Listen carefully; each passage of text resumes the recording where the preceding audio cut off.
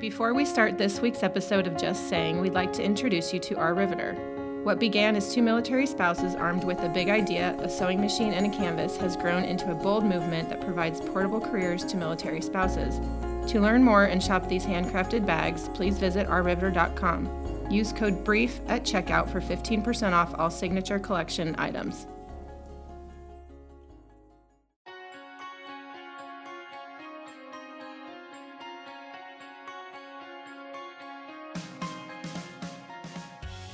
Welcome to the podcast Just Saying. My name is Joe McCormick. I'm your host, and today we're going to talk about providing communications counsel to a leader in need.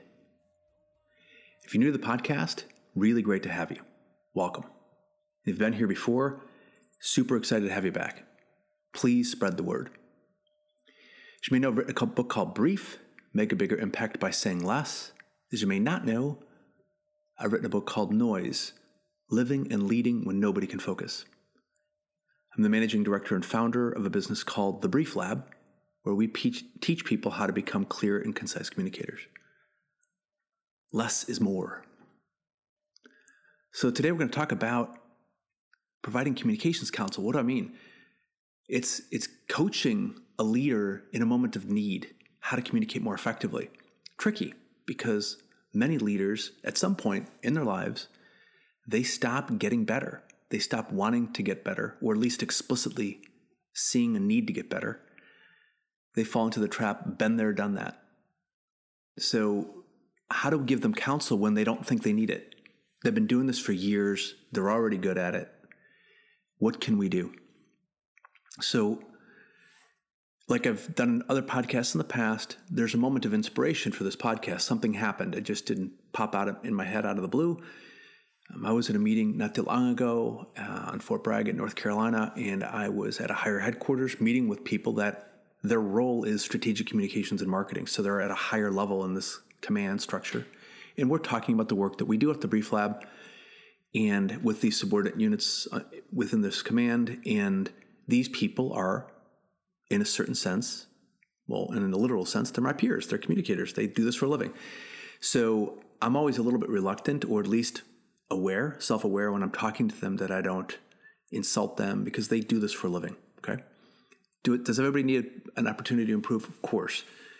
But in the course of this particular conversation, it wasn't about making them better, though I'm certain there's things that they can do, like I can do better. We ended up talking a lot about their role in that organization to help counsel leaders in need.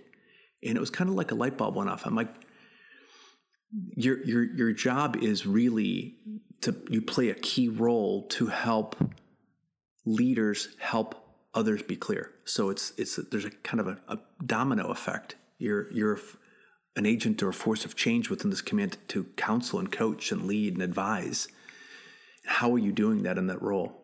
And a number of years ago, also at Fort Bragg, I saw a leader, he was a command sergeant major, and I share this story from time to time in my courses, give a pretty long, boring, hard to follow briefing to a number of soldiers. And at the end, it was about an hour and 10 minutes. And I'm at the back of the room. I'm up next talking to a different group of people, and I'm just watching this guy go on and on and on. And you could just see people in the audience just drifting, and they're not listening anymore. And he's just going on, and people are nodding because fake listening is a thing. We talked about this in podcast, nodding loops, and he's thinking that he's fascinating, and they can't wait to get out of there. And an hour plus later, it's over. I don't know if this happened, but I suspect it happened. When he's walking off the stage, there's this moment, where he turns to his number two, and he says, "So how do you think I did?" And when I ask that question to people, they always say the same thing. Guys said probably, good, really solid, sir. He asked a question, but he got what he wanted to hear, which is, nailed it, you rocked. That may or may not have been the case. In this case, it was not at all true that it was really solid. It was way off the mark. He swang and he missed and he didn't even know it. So in that moment of coaching and counsel, it was too late.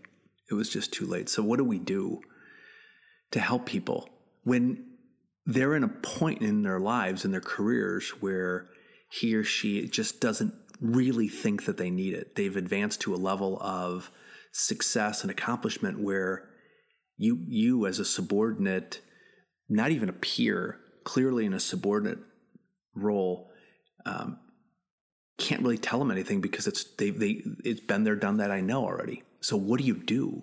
And this is what we talked about at this higher headquarters: is how to play this role, how to provide communications counsel to a leader in need when the leader, he or she, doesn't think that they're in need. What do you do? So here's some thoughts just from my experience doing this, where you can step into this role. The first is ask for permission. Ask for permission to do this. You have to do it beforehand, not afterwards. So you have to ask for permission. Early in my career, I worked at Ketchum, big marketing PR agency. I was the senior vice president in charge of a corporate marketing practice. I had a new guy came on my staff. He was a VP named Howard.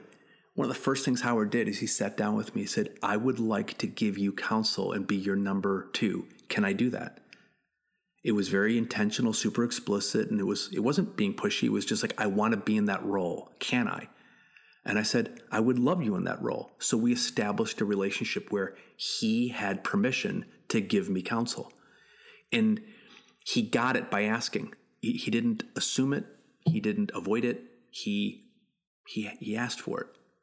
So that's the first thing I would recommend people do. And this is what I told these people at this high headquarters is to your leaders, like you'll have a moment. There's key moments where you can ask for this, like a new leader's coming on board. So in the military, you have these change of commands. That's a great moment. Or you have a new boss, or you're in a communications role, or you're a communicator.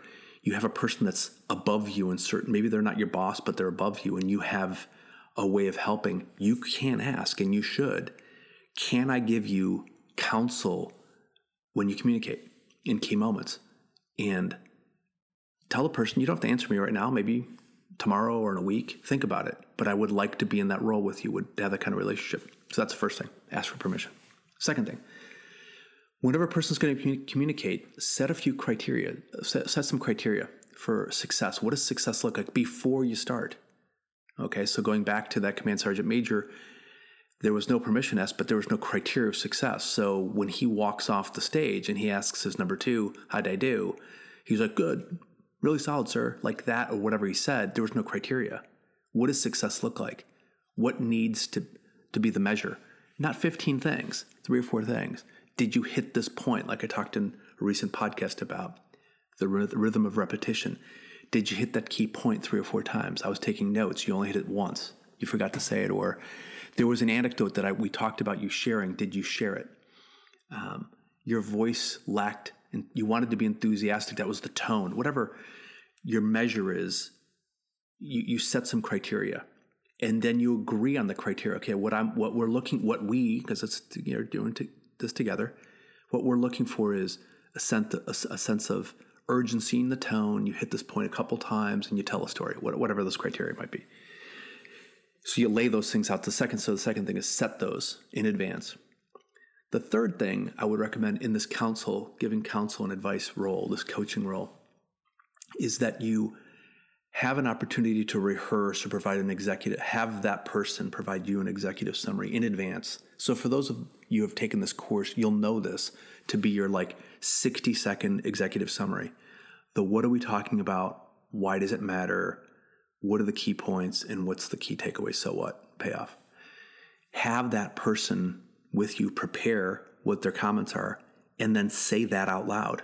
It only takes 45 to 60 seconds. This is the Cliff Notes version of whatever that's going to be communicated. That person, if you're in that role, ask them, okay, well, just out loud, just give me kind of what you're saying, and say it out loud for 45 to 60 seconds. The executive summary, have them do it a few times. What that allows you to do is hear it. It allows them to hear themselves. And most importantly, it's the cue card. It's the summary of whatever that communication is going to be, so that they're not saying it for the first time out loud to a live audience. Okay. And I'm talking about, this could be a presentation. This could be a video conference. This could be a conference call. This could be an important meeting. This could be they're on video, a number of different moments where this could really come into play. Last point. After you're done, so the first three are really prep, and the last one is after the fact. Your after action review, as they call it in the military, but your feedback. I always say it's like 1 plus, 1 adjust. Okay, here's a big plus. This is what I really liked you did. Probably gonna hit some of those criteria. 1 adjust, slight tweak, and it's not bad, good. It's just 1 plus. This is what I like. Keep that. This is good, solid, and this is what I would adjust. It gives people a framework of like, okay, get better here, work on this. Okay, so because you always need to work on something. It's not just all good news or all bad news. It's a bit of balance, and that helps the person immensely in their role. Right? Again, when you're stepping into this role, you're providing communications counsel. The person you're establishing a relationship that this person probably doesn't have and doesn't think they need.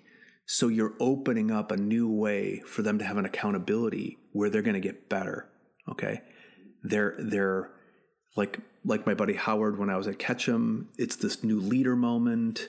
Maybe it's a key moment, a high stakes moment where you're going to make a big announcement or there's going to be a launch of something. Maybe it's a rare moment where a person's talking in an environment that they're not comfortable with. Maybe it's a eulogy, or maybe it's a tough conversation, or maybe it's something that they just don't do very often. Regardless, your role in providing this counsel is to help them be clear, and in doing so, help the other people that they're talking to be clear. So you play a really important role in a domino effect of clarity. And it all starts with, asking for permission to this leader in need. And it's very powerful, right? Otherwise, they would have just swung, missed, thought they made contact, and live in this imaginary world where every time they communicate, it's just amazing, and it's, and it's not. And it's not. There's a podcast that I'd done a while back, which is why, commanders' intent is so often lost. And for corporate leaders, it's the same thing, which is they give a directive, and people just don't hear it. They don't know what to do. It's confusing. And what I always tell people is, in my experience with CEOs and military leaders across the board, my collective experiences, none of them think that when they're communicating, they're not being clear. They're always convinced that they're not being clear. But the reality is that they're not. The reality is they have message fatigue. They're confusing. They don't practice enough. They assume, that it's a natural gift, which it's not. So this role that you can play can be really, really pivotal. So the next time your leader steps out of a meeting, off the stage, or ends a conference call and asks, "So how'd you think I did?" Think twice before saying, "Good, really solid, sir." Just saying.